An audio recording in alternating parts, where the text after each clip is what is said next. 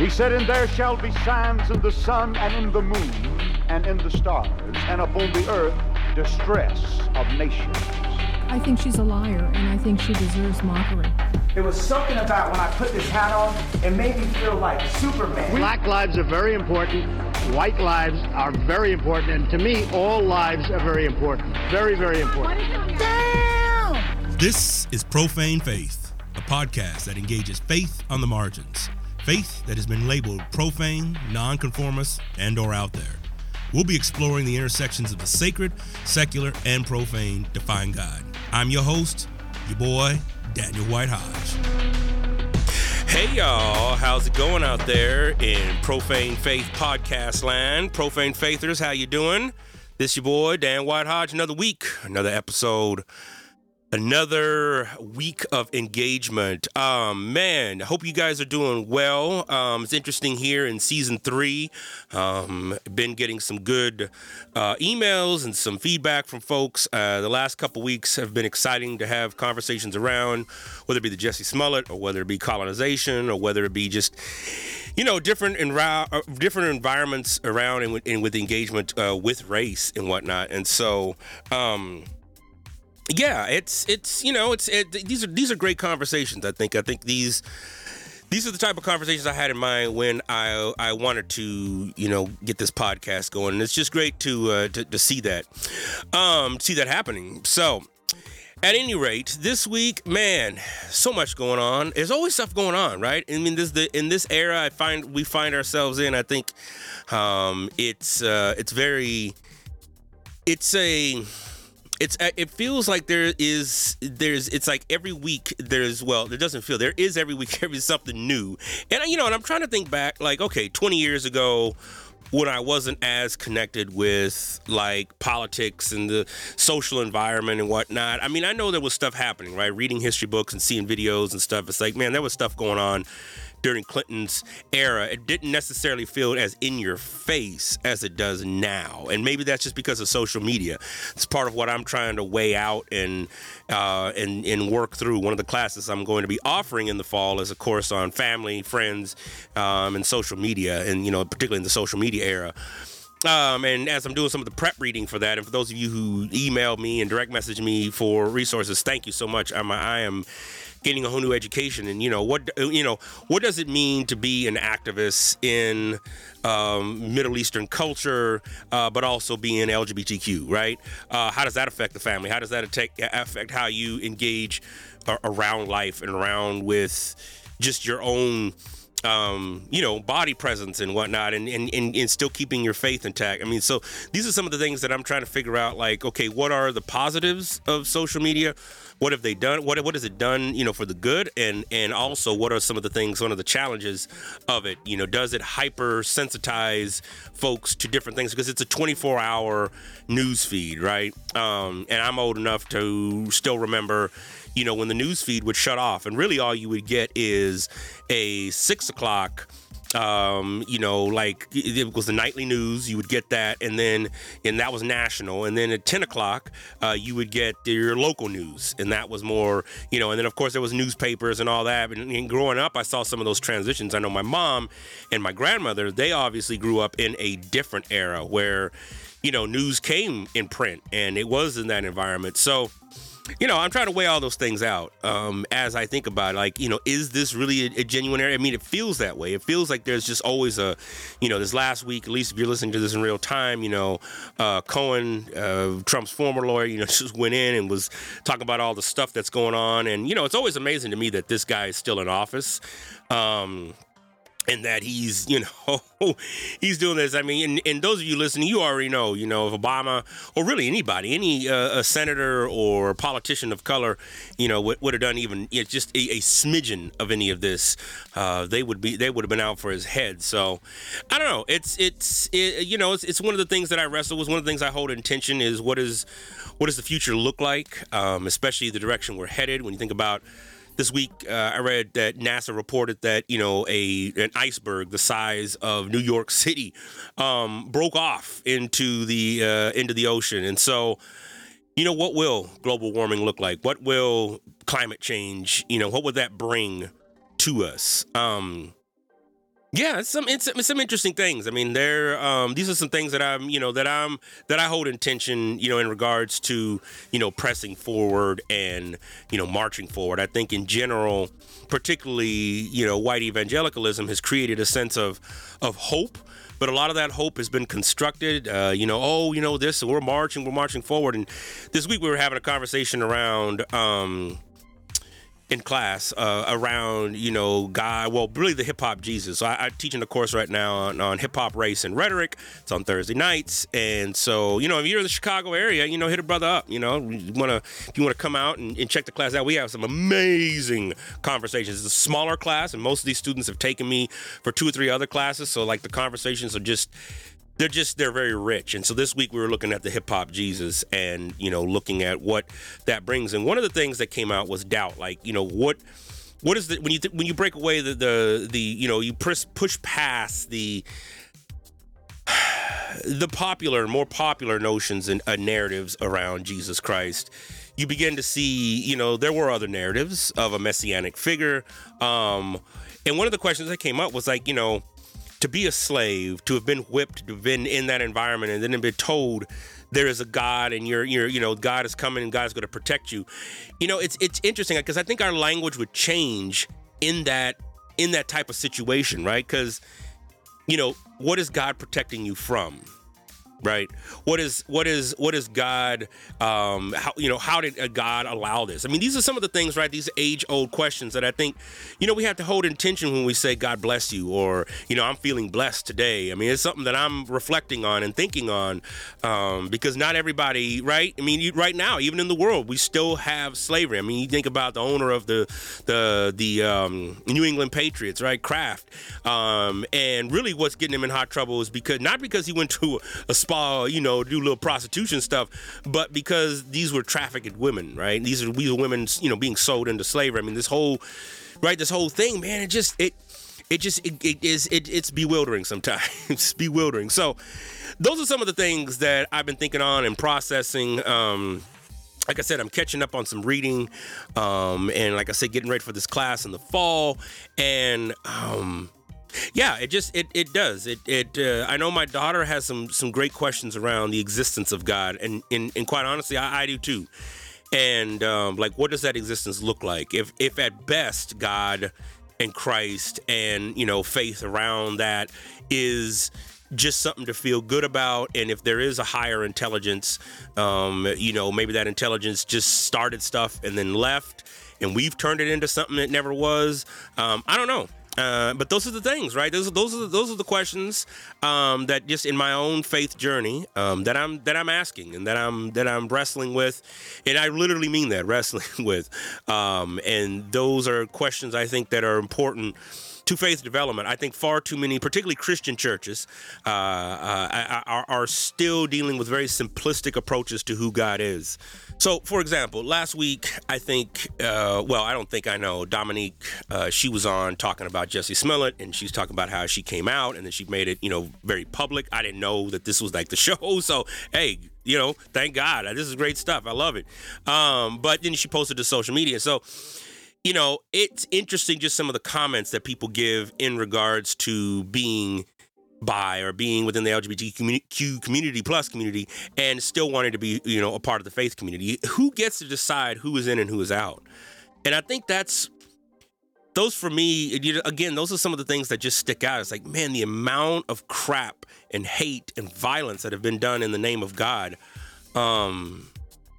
is profoundly bewildering and just and perplexing for me to think, wow, somebody, because we talked about that, going back to class, we talked about that in class, Christendom and Constantine, and just, that people would launch out and go and, basically say, you gonna believe in God or you not gonna believe in God? We got a big sword, holding it over your head. You gonna do it or not? Man, I don't think that's the way. I don't think that's the right way, and I get that people in power want to keep that power.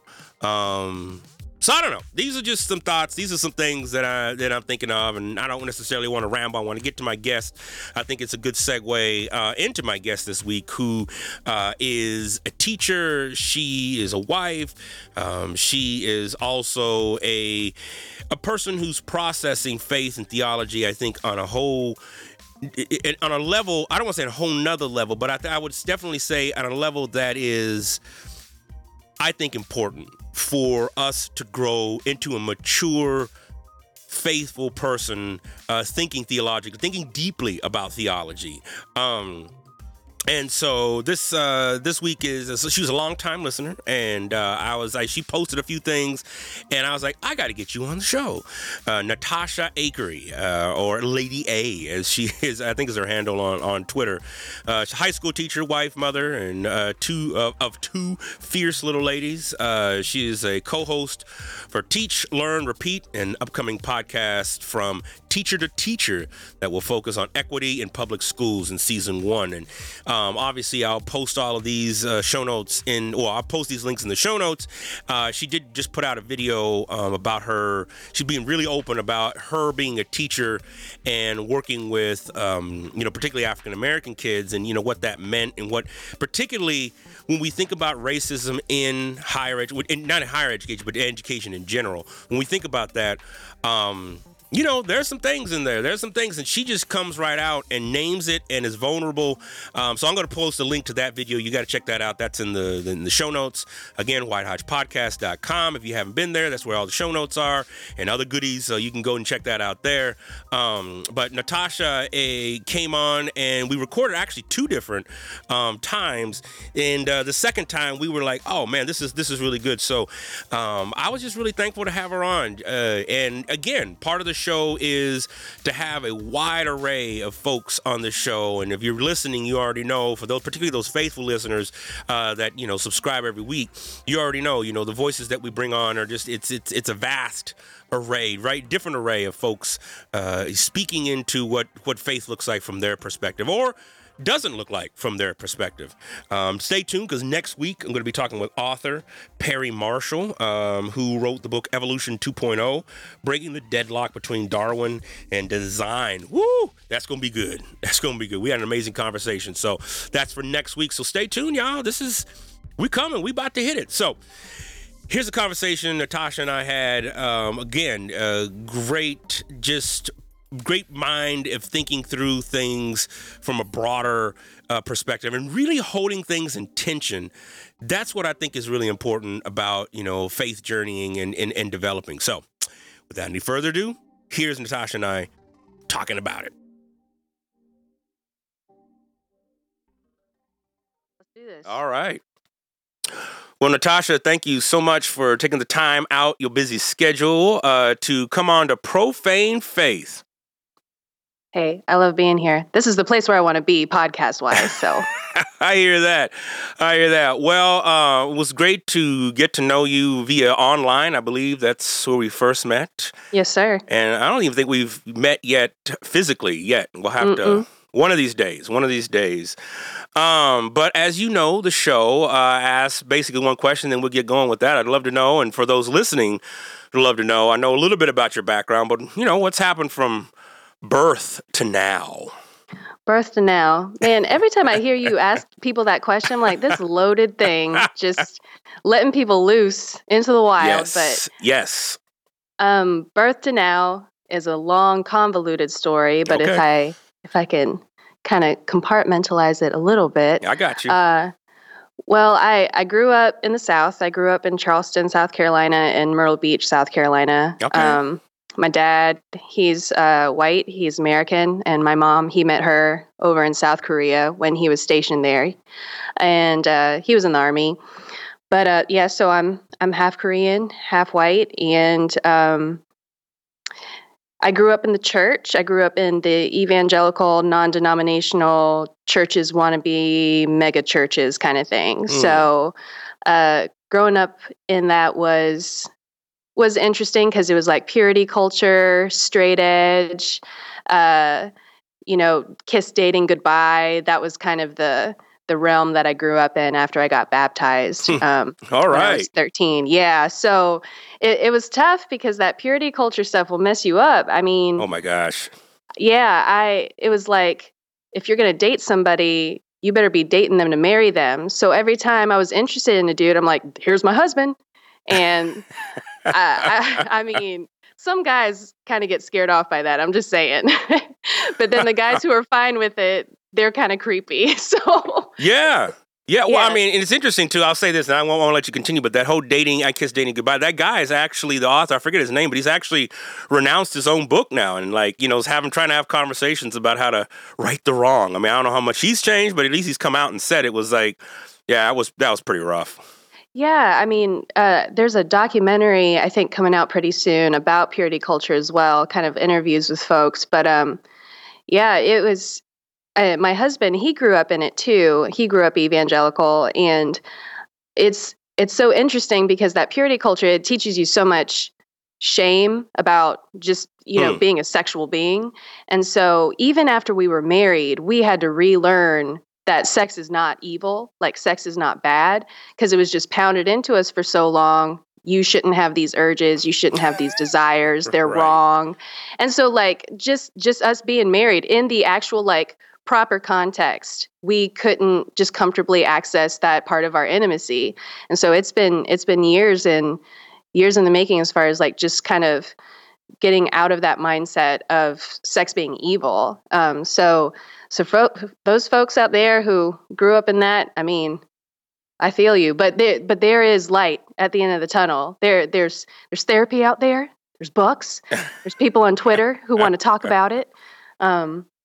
But yeah, so I was really, really big into youth group and, converting people and, walking around my high school with my teen study Bible under my arm and asking people if they'd accepted Jesus Christ as their Lord and Savior.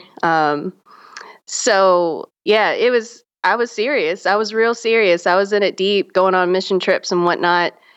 And yeah, that didn't change until college. In college, I went to the College of Charleston, and I majored in religious studies. Okay.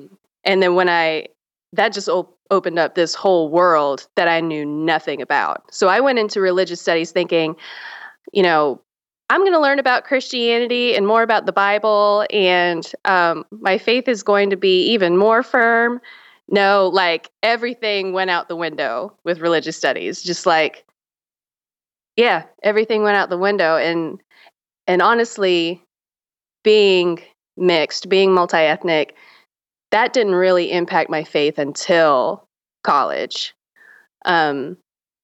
Because that was when I found out about my mom's heritage as far as kind of some religious influences that were in her life. Okay. I took this one course on shamanism with Dr. Lee Irwin, and there was a short segment about these Korean women shamans, and they're called Murang.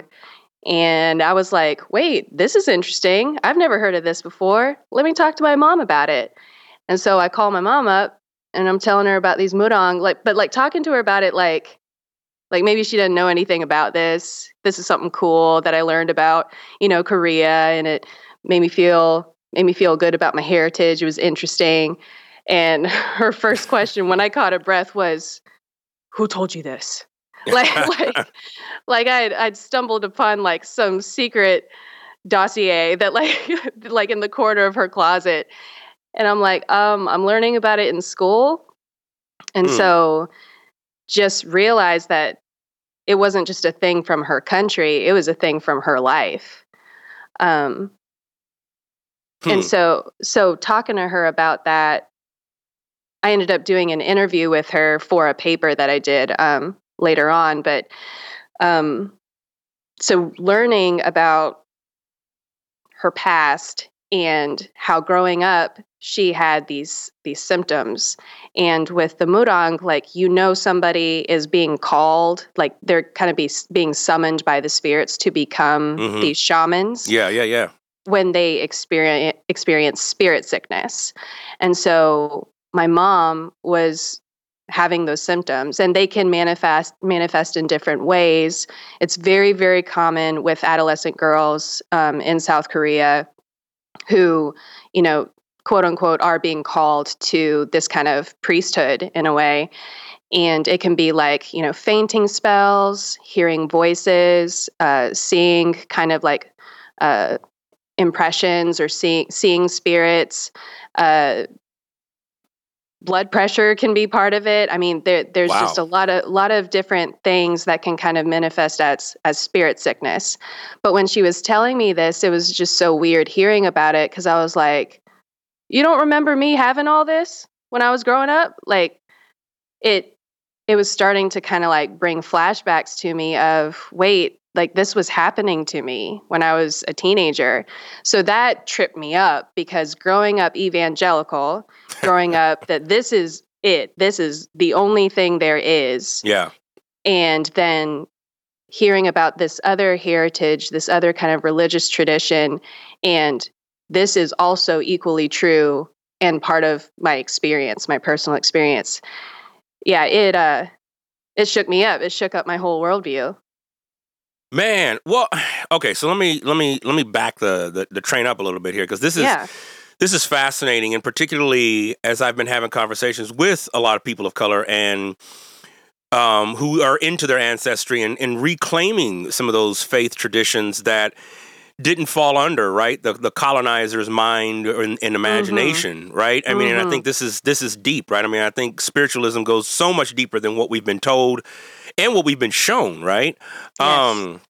So I'd be curious about that. I'm also curious, I wanted to hop back to the purity culture and see how that affected you growing up. How did that affect you, going into college? Because I know that whole mindset is, and just from research and from folks, I mean, it has plagued a lot of, particularly women. There's men in there that are involved in it, but particularly women, and how they should behave, how they should look, how they should dress, how they should talk, and then ultimately, even when you get married, how to have sex, and really. Yeah. So I'd be curious, if you don't mind sharing, to talk a little bit about that, and then talk a little bit about this reclaiming spirituality. I know that's two questions, two-pronged, but No, that's all right. I can do it. Going in. I'm set. So with the purity culture thing, that's kind of a mixed bag, because I was in a relationship that should not have been at the time. So Okay. I was I had an online boyfriend who I met in a chat room, because unfortunately I was into online role playing back then.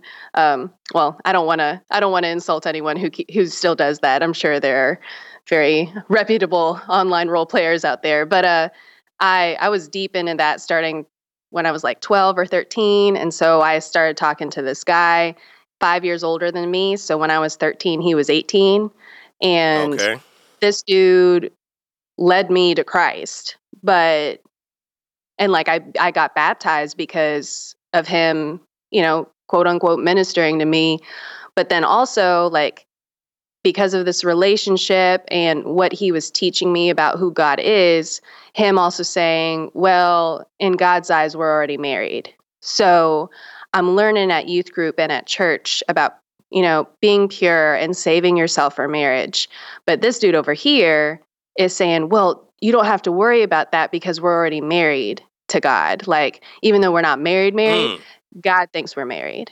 So it was real hard for me, because I honestly, because this man was telling me this, I honestly thought, oh, so I can be sexual because God's okay with this. But it was still something I wrestled with just as the years went on, because we were together 5 years. I didn't break up with the dude until freshman year of college, and Wow. and yeah, so it's tough, because like all my friends who are, knee deep in purity culture like I am, they are saving themselves. They are like, I'm not going to date. I'm waiting until I get married. Like, they're straight edge, this, that, or the other. And then me over here, I can't like really connect with them, because kind of this inappropriate stuff is happening with this dude that I'm dating. And things didn't really come to a head until until I went to college, until that freshman year. And dude, he moved. Like, this dude lived on the other side of the country, and he moved from there to South Carolina. When I say the other side of the country, I'm like, my man was on the opposite coast. Wow. And like, you know, in his own not very healthy way, he was in love with me, and he packed up everything. He moved across the country to be with me. And I started college, and then I was going through panic attacks. I started developing these really, really intense panic attacks, and I wasn't making the correlation that I was having them like when we were together. I was having them when he'd want to do stuff that I wasn't really wanting to do, but like, oh, he's my husband in God's eyes. I need to do this stuff for him. Whoa. So it got real heavy for me. And so, it just came to a head there. Like, stuff happened with this dude. And, you know, after that, I was like, this shouldn't have happened. Like, I shouldn't have had this experience. I shouldn't have been with this man since I was 13 years old. And, you know, like 18's young. Dude was 18 when we first started talking, but it's also still like your friends know about this and they're not doing nothing. But then I also had people in my life that weren't doing anything. People at church knew about this. Okay. They weren't shutting it down. My parents knew about it.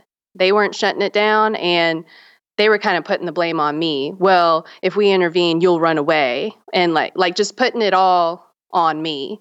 And anyway, so I finally realized, like, I remember we were driving. He was driving, I was in the passenger seat, and I was just having this full-blown panic attack. I didn't know that's what it was at the time, but I'm like having this kind of dissociative moment where I'm just like starting to just check out. Like I can't even think, and I'm getting to this really depressed state where all I'm thinking about is, Jesus, will you please kill me now? Because I need to be with you. I really need out of this situation, and I don't know how to get out of it. And there was this trippy moment. It was right before I broke up with him. Dude was into cemeteries. Like, there were so many red flags, but nobody taught me what red flags looked like, man. Like, where were my friends? Where were the responsible adults? But dude likes cemeteries, so we're at a cemetery, and whether or not it was God, I mean, at the time I was fully convinced it was the Holy Spirit, but I was praying him just silently in my head. I said, I'm going to go insane, dude. Like, God, I'm losing my mind. Like, I feel myself totally losing my mind right now, being with this guy and just this season of life I'm in. And I felt like God was saying to me, well, you have two choices. You can either go crazy or you can push through and I'll help you. And I literally told God, I said, can I think about that and get back to you? Because it honestly seemed like it'd be easier to just lose my mind. But yeah, I finally was like, yeah, I need help. I need your help. Give me the power to do what I need to do. And so I broke up with dude, and apparently I broke up with him right before he was about to propose to me, which I found out later. Oh, wow. So who knows? I may have said yes, and that would have been the end of the story, and we wouldn't be having this conversation right now because I'd be like in a ditch somewhere. But yeah. Oh my goodness. I mean, I don't know, or like have 8 kids. I don't know. But yeah, I broke up with him, and the thing is, even though it was good, I got out of that relationship, I was still kind of so dysfunctional in myself that it just kind of sent me on this rabbit hole of like really toxic experiences, because the only love that I knew was toxic. And so looking for love, all the signs that seemed like they would be love were based only on that experience with this person for 5 years. And the little bit that I got, from my parents, but my parents weren't equipped very well to be the parents that I think they wish they could have been. And so, yeah, I was having too many not so great experiences, kind of like going around from dude to dude. And I mean, having some serious relationships too, but just kind of getting into this cycle of unhealthy, toxic relationships and honestly, like victimizing myself, like not knowing that I was, not conscious of it, but that's what was going on. So purity culture went out the window. Like I just went to the opposite end of the spectrum. And but then my husband, when we met and then, dated for a long time and got married, it kind of all that came back because he was going to church. He was into his faith and I'd been out of it for a while, but he kind of brought me back into it. I went to church with him.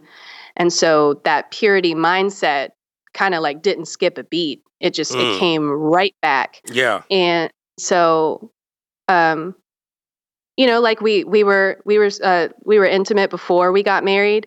And that I remember the level of guilt that we were experiencing from that. Just, such a heavy, plaguing, depressing guilt, like debilitating, and like all this self-hate that we had for ourselves because we're so sinful and we're not doing the right thing. But then, it didn't change. Even after saying I do, it still stayed. What, man, that's some, yeah. How did y'all deal, with, some of this stuff and whatnot? Were you able to tap into a different ideological structure around that? Or, how did that, how did you move forward with that? I wish I could give you like, a PowerPoint slide with like, here are the 5 steps. Yeah. But it was just trial and error. And it took years, and it also took me going to therapy just for my own stuff because, I had to work through some trauma, obviously with dude from when I was in high school. And then, I had some other trauma that I needed to work through and just kind of restructuring, some scripts that were going on in my head. So that helped. Just going to therapy, just me dealing with me, that helped a lot. But it was really just trial and error. It was like a lot of really hard conversations, and having kids too. For some reason, having kids, like after we had our firstborn, Eleanor,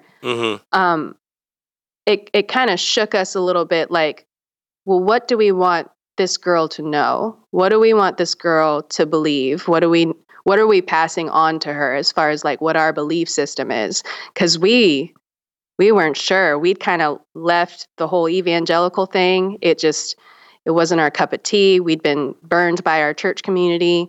So we were kind of just like out in the middle of the water, not really knowing what direction we were headed in.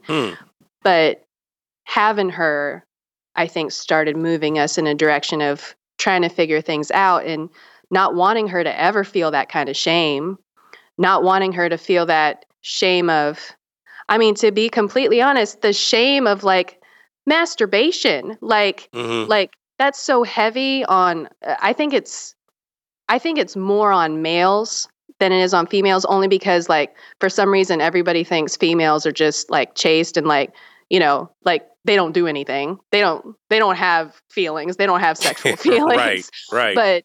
But it's real heavy on dudes. And I just remember like, when she came into our lives, just thinking, I don't want her to feel that kind of shame. And so this restructuring of our minds, just because we were parents now, like what do we want? What feelings do we want our daughter to have?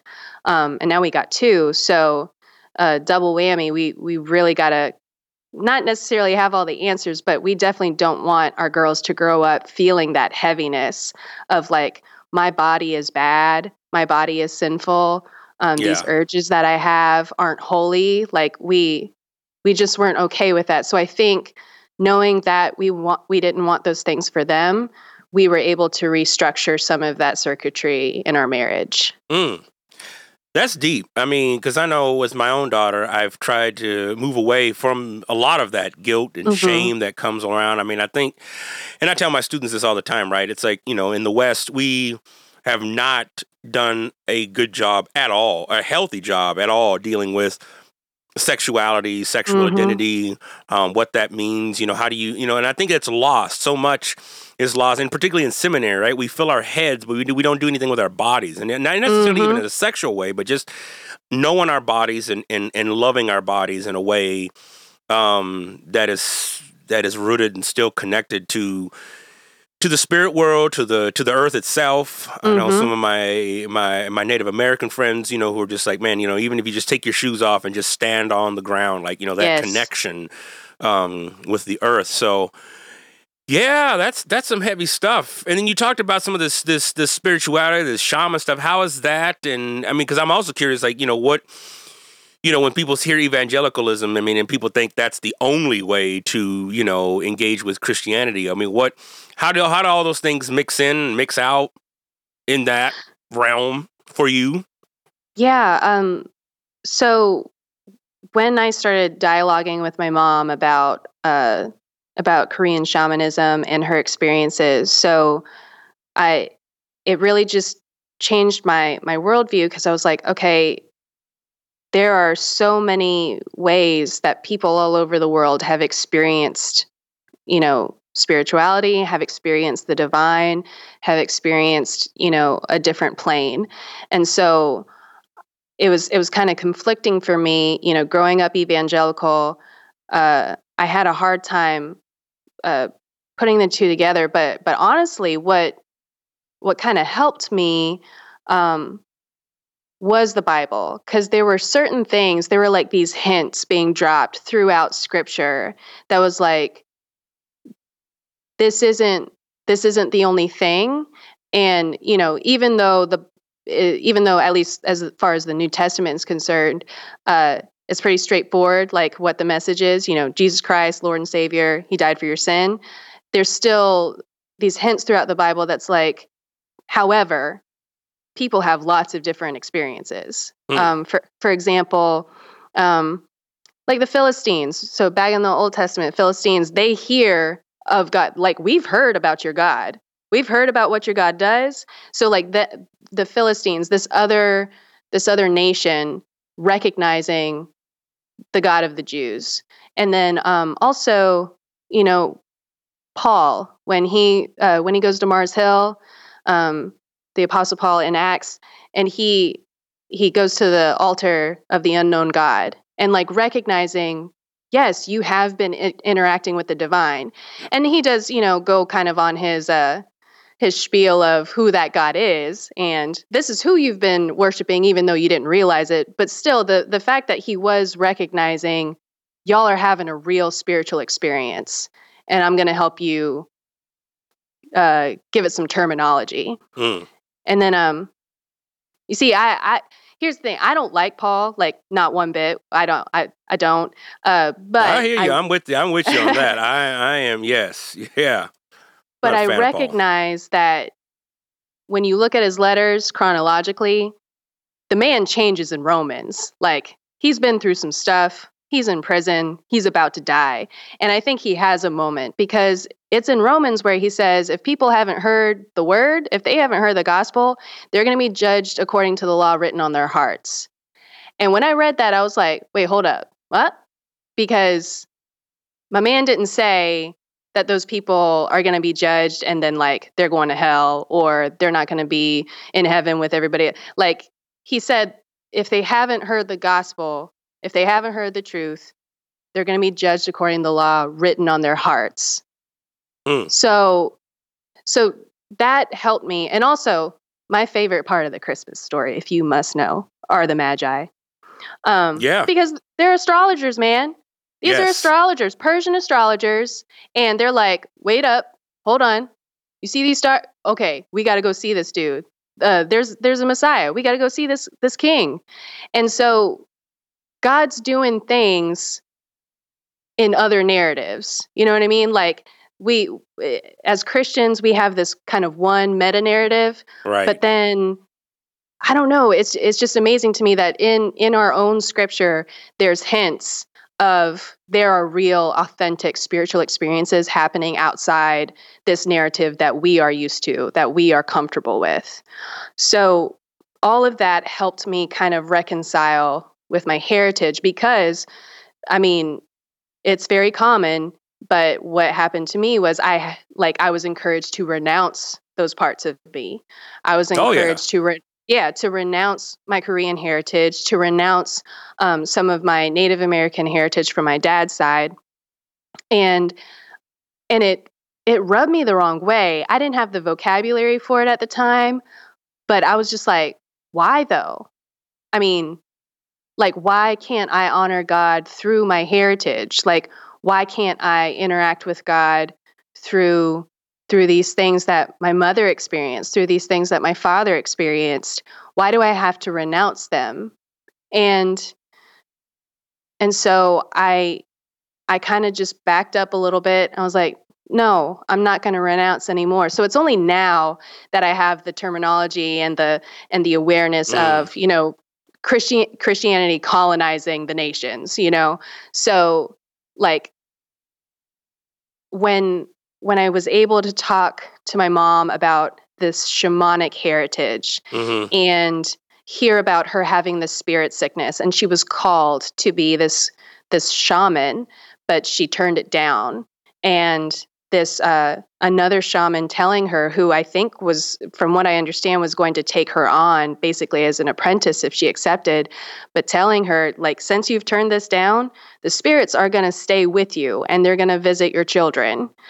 And then hearing that and remembering all these moments as a teenager where I'm like hearing spirits, hearing voices, seeing things that other people can't see, having those fainting spells, having dreams, and knowing things sometimes about people that I don't know why I knew them.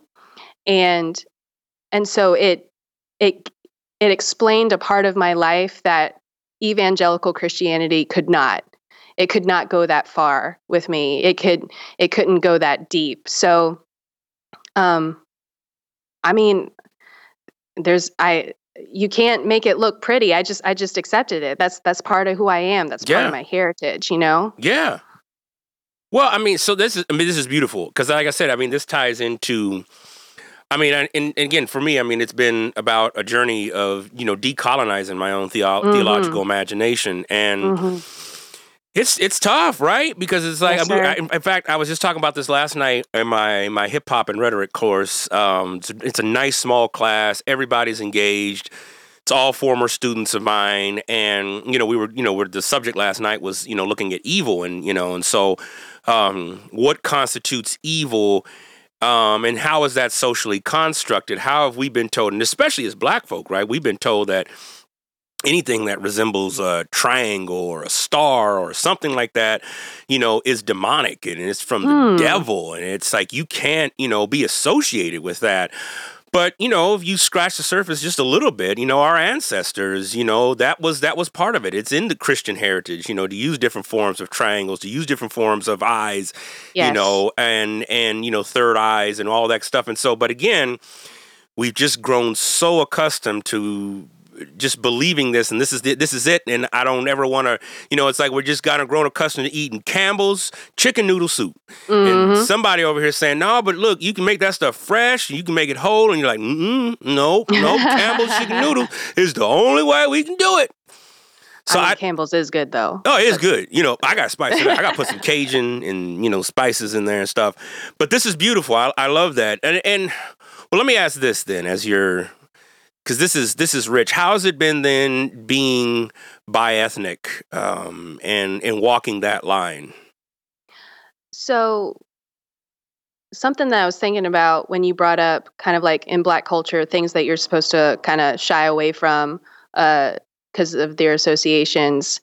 So I think being bi-ethnic and specifically being half Korean, it really influences just how I view things in general. So cosmic duality is something that just doesn't sit with me because it's not it's not accurate to my experience. And I think also it's just not accurate to Eastern mindset. Like this duality of good and evil, in Eastern thought, it's not so much like cosmic forces like fighting each other. It's just more like there are different types of forces and they balance each other out. Yeah. And then, one of my favorite examples is with Hinduism and like the Trimurti, and there's the destroyer and the sustainer and the creator, as far as Shiva, I think Krishna and Brahma, I think. But so it's like what Christianity and kind of Western thought deems as evil, I think Eastern thought is a little more like, well, there's a time, like it's very Ecclesiastes, like there's a time for this and there's a time for that. There's a time for things to get killed and there's the time for things to get born. And so, and then, so when the devil comes into play and evil, that's another thing too. I'm just like, well, I mean, like literally when you look at the scriptures, the devil just ain't that important. He doesn't get important until Paul goes off on his in his letters. So I don't know. I think having that Eastern half, that Eastern influence, really kind of affects how much I can, I guess, tolerate as far as Western Christian theology. Yeah. Yeah. No, that's the real deal. That's the real deal. How is that?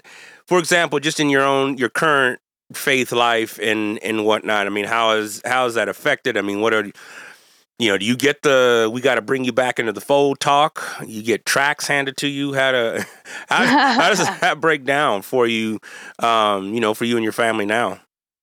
Well, for a time we were kind of like church shopping, and because all we knew was the evangelical kind of mega church setup, that's kind of the stuff that we were looking for, and we just ended up trying out. But just stuff I would always just end up butting heads with some white man in a position of spiritual authority that I couldn't go any place without ended up doing that at some point or another, and then just having to kind of like walk myself out because I'm like, all right, I'm done with this. Like, I don't know what it is about white pastors or at least white evangelical pastors and their obsession with talking about sex like every other Sunday. Like, I'm like, why are y'all talking about sex so much, Brad? Like, they don't understand that you very well have people in your congregation who have PTSD, who are survivors of some sort of assault or child sexual abuse, and you're just up there being like, sex is good, and God wants you to have like a healthy sexual relationship with your spouse, only with your spouse, and you can't have these thoughts, but we do want to talk about good sex. And I'm just like, y'all are triggering. You don't even know. Right. You're triggering people out here, and the lights are off. What is the mega churches? They're like, let's turn these lights off. You want to talk about this man I don't know very well wants to talk to me about sex in the dark? That's triggering, sir. It's triggering. So I've tried to have those conversations with some pastors where it's just like, yo, first of all, be trauma informed. And they're like, well, and I'm like, okay, well, you're not hearing me. Fine. And then also the Bible itself is triggering. Like, you got to give people a heads up. Like, there's some stuff in here that is heart-wrenching and terrible and might remind you of something that happened to you or someone that you love. So anyway, so we shopped for a while. And then we ended up in this church where I went to preschool. And it's a PCUSA, and we started going, and I was waiting for the pastor to preach about sex. I was just waiting, but it never happened. We've been there over 3 years. It still hasn't happened. My man still has not preached about sex and turned off the lights. So I'm just like, okay, we're in a safe place. But right. But it's been a good place because I remember feeling like okay, maybe I've been Presbyterian this whole time and I just didn't know it. Like maybe I didn't know these were my people, because I went to this women's Bible study. It was like a Bible 101 thing. I'm like, I'll get to know some people and, talk about the Bible. It'll be fun. And the conversation we were talking about, the serpent in the garden. And somebody said, I mean, do y'all really believe that the snake talked? And when she said that, like my heart like almost came out my chest, because I was like, someone's going to hurt her now. Like someone's going to cast her out of this group and I'm never going to see her again. She seemed real nice. So I'm like gripping the armrests, because I'm like ready for someone to just lay into her. But then somebody else says, and Jonah and the whale? I mean, really? Like that has to be just like a fable. And so I was like, oh, no, she's going to get it. Like someone's going to kick her out. So I'm just waiting for the punishment to happen, and it didn't come. And I was like, wait, hold up. These women think about things and they're allowed to. So I immediately knew, like, okay, I might be in a safe place, because we're allowed to doubt and we're allowed to question, and no one's like, well, you're not saved anymore. You must not really believe in Jesus Christ. You got to get out of here. So yeah, we've been there ever since, and it's been good. It's been a good fit. It is a very, very white congregation. There's I don't even know if I can say there's a handful of people of color. I mean, just barely so. I think we have 2 families, and our church recognizes that, but I think our church doesn't know how to address it quite yet. Like how do we interact with the rest of the world, and how do we not be, because it's not just a white congregation, it's a white, pretty wealthy congregation. Okay. And so, like, for example, me teaching at a Title I school, people say, oh, those poor children, they're so lucky to have you. I'm like, what do you mean poor children? They're good. Like there's this immediate like sympathetic condescension, which I don't think they realize is problematic. Like you are automatically making a judgment and an assumption, like these poor kids. And honestly, what they're not saying is these poor Black kids, these poor kids of color that you're sacrificing yourself. You're like sacrificing your comfort to go be with and teach every day. Right. And they would never say it in those words, but that is what essentially is in the subtext. And so my church is not perfect. It's safe for us, but it's not perfect. And so I've kind of been trying to introduce some dialogue as far as concerns about social justice, reaching out to the mosques that are in our community and having a relationship with them. We have a relationship with a synagogue, but our sermons, unfortunately, are still somewhat anti-Semitic. I don't even think people would know for sure that they were, just because in general, evangelical Christianity, but just Christianity in general, there's anti-Semitism there. Mm-hmm. And it's just so present that no one's even conscious of it. So I'm kind of trying to like put a little bit in there in the conversations that I have with folks at my church, just to bring that kind of awareness, start that dialogue. Yeah. Well, man. Well, I mean, and I know that's part of how we feel about my wife and I with the current church we're at as well. I mean, they're definitely, progressive, and they're, ordaining of LGBTQ plus folks, and that's great. But I think, what's the next level of that, mm-hmm. right? What does that look like? And I don't think really anybody has the model. I think most of us have come out of evangelical spaces and we've been tainted by that model. And like I said before, it is difficult to pull away from what is common and what is known and mm-hmm. what is comfortable. I just had a group cancel on me. They wanted me to come out, and I knew it was going to happen. Mm-hmm. Somebody just hadn't done their research, and I'm thankful that they did.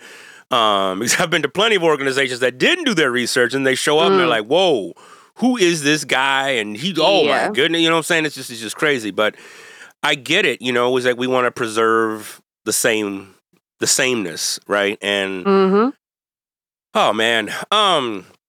So I mean, speaking of daughters and raising and stuff, you're a teacher and you're engaged with all that. What's that like with where you're at, and why teaching of all things? I figured you'd go on to get a PhD and write some books and be a theologian. I thought that was going to happen too, but then my husband proposed to me, so that just kind of sent everything off the wayside. I was fully intending on going to seminary. Yeah, he proposed to me, but then also, being in the evangelical realm, I was told straight up, you can't be a pastor. Oh boy! So that derailed me. I was like, wait, what? And so that hit me real hard, and I didn't even question it. When I was told you can't be a pastor, I just threw that dream out the window.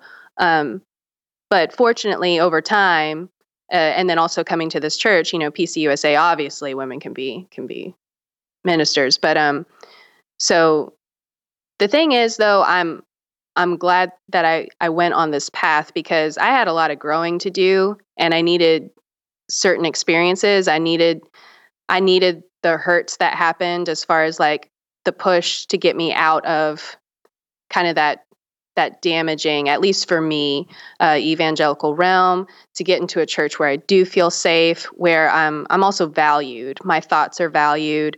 My contributions to discussion are valued. I teach high school age Sunday school, and yeah, it's funny because back in high school, I remember my youth minister at the time, him writing me this note and saying, I see you impacting thousands of people. Like, he had this dream or this vision that I was going to impact thousands of people. So I thought I was supposed to be a youth minister way back then. But life just happened, and I had these girls, and I was home. I wasn't working when I was staying with them, and there was just something stirring inside of me. Like, I can't stay home anymore. I need to do something. So finally, when it kind of came to my mind, like, oh, like, maybe I should teach, because I was a yoga instructor for about 8 years. Okay. So teaching kind of came naturally to me. I was always really comfortable speaking in front of people. But anyway, so finally, when I was telling my friends, hey, I think I want to teach, they were like, oh, finally, God, like we've been waiting like this whole time for you to get that in your head. Like, and I was like, okay. So, so started that process. I've kind of taken an alternative route since I already had my bachelor's degree, and I was able to raise the money through a GoFundMe in like 3 days. Wow. I was like, if I can't do this in 3 weeks, then God's like, nah, you don't need to do that. I kind of put that challenge on God. If I can't do this in 3 weeks, then we're going to forget about it. And God was like, no, 3 days, girl. So a bunch of people just really supporting me. It was so encouraging to see how many people were like, yes, you need to be a teacher.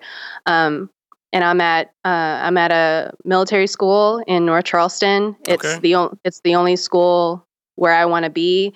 And I teach 9th grade English, and I love them. And I would say, there are influences right now. Like, I'm really trying to become more well-versed in restorative practices, in culturally relevant pedagogy. And yeah, I was trying to think, like, is my faith in my teaching? Like, because sometimes it almost feels like faith is compartmentalized. Like, it's a part of my life, but I don't know if it's really fully integrated into all aspects of my life sometimes. Okay. But I think it's there, and I didn't really realize it until thinking about it to talk to you, because I do see how Jesus kind of having this setup of, I go and I meet a need, like a practical, tangible, physical need, like feeding people or healing someone from being sick.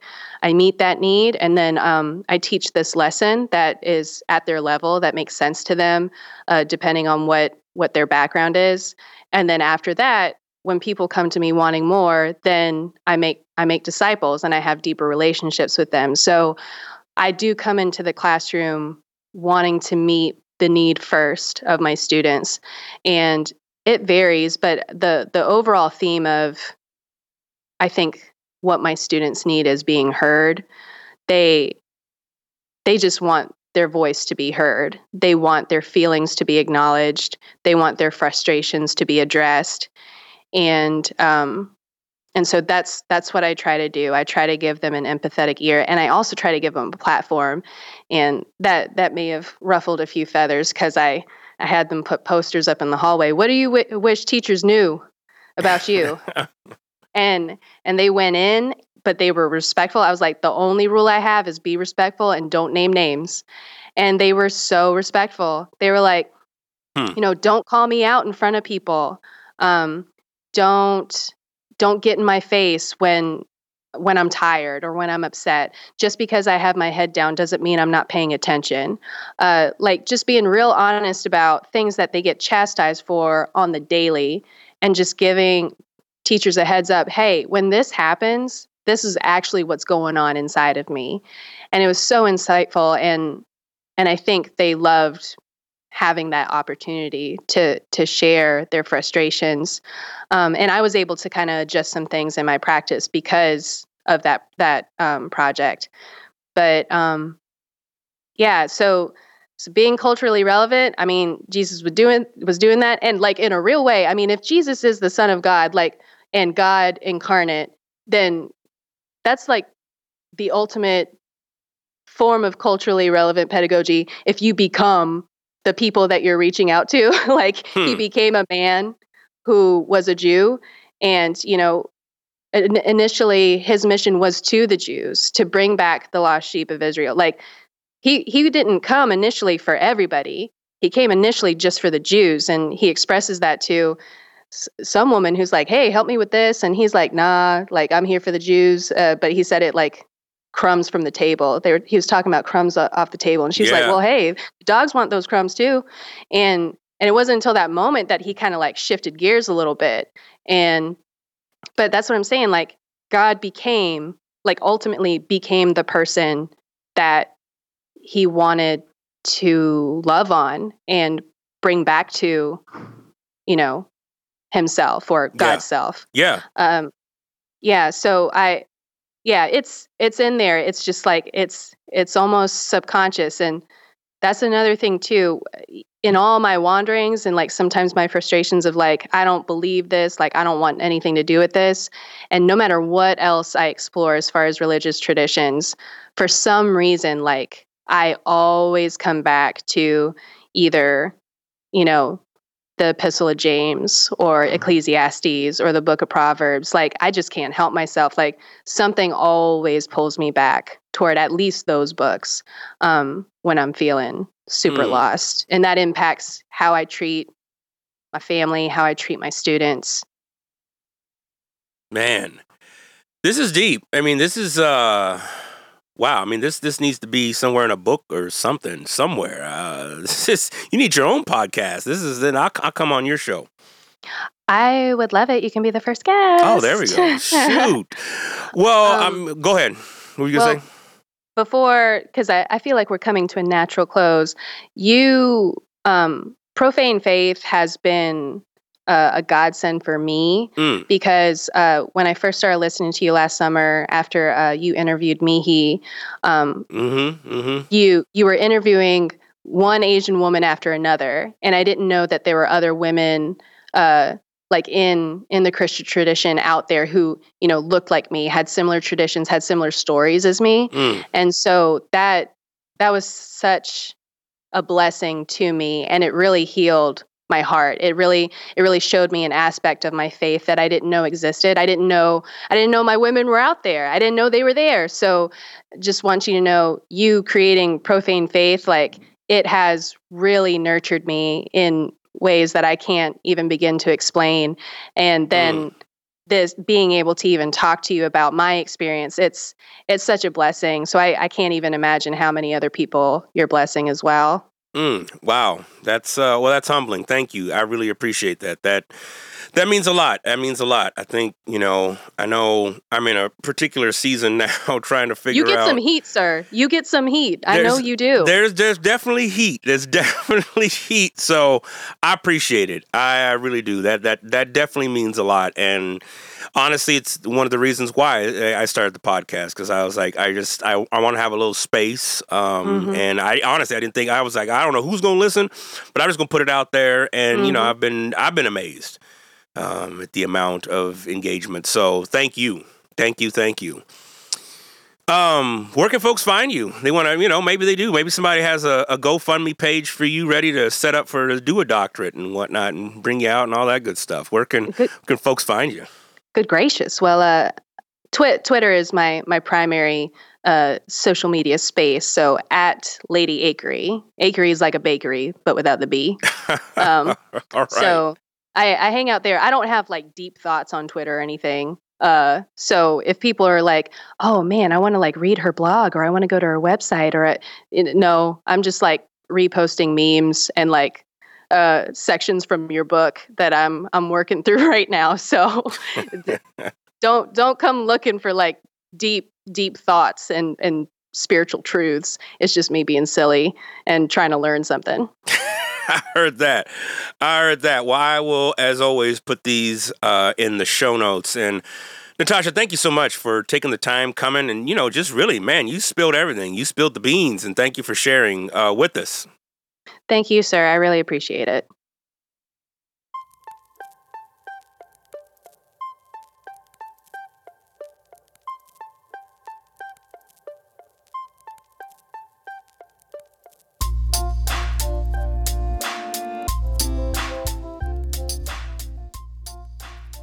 Hey, you. Let me get a minute of your time real quick.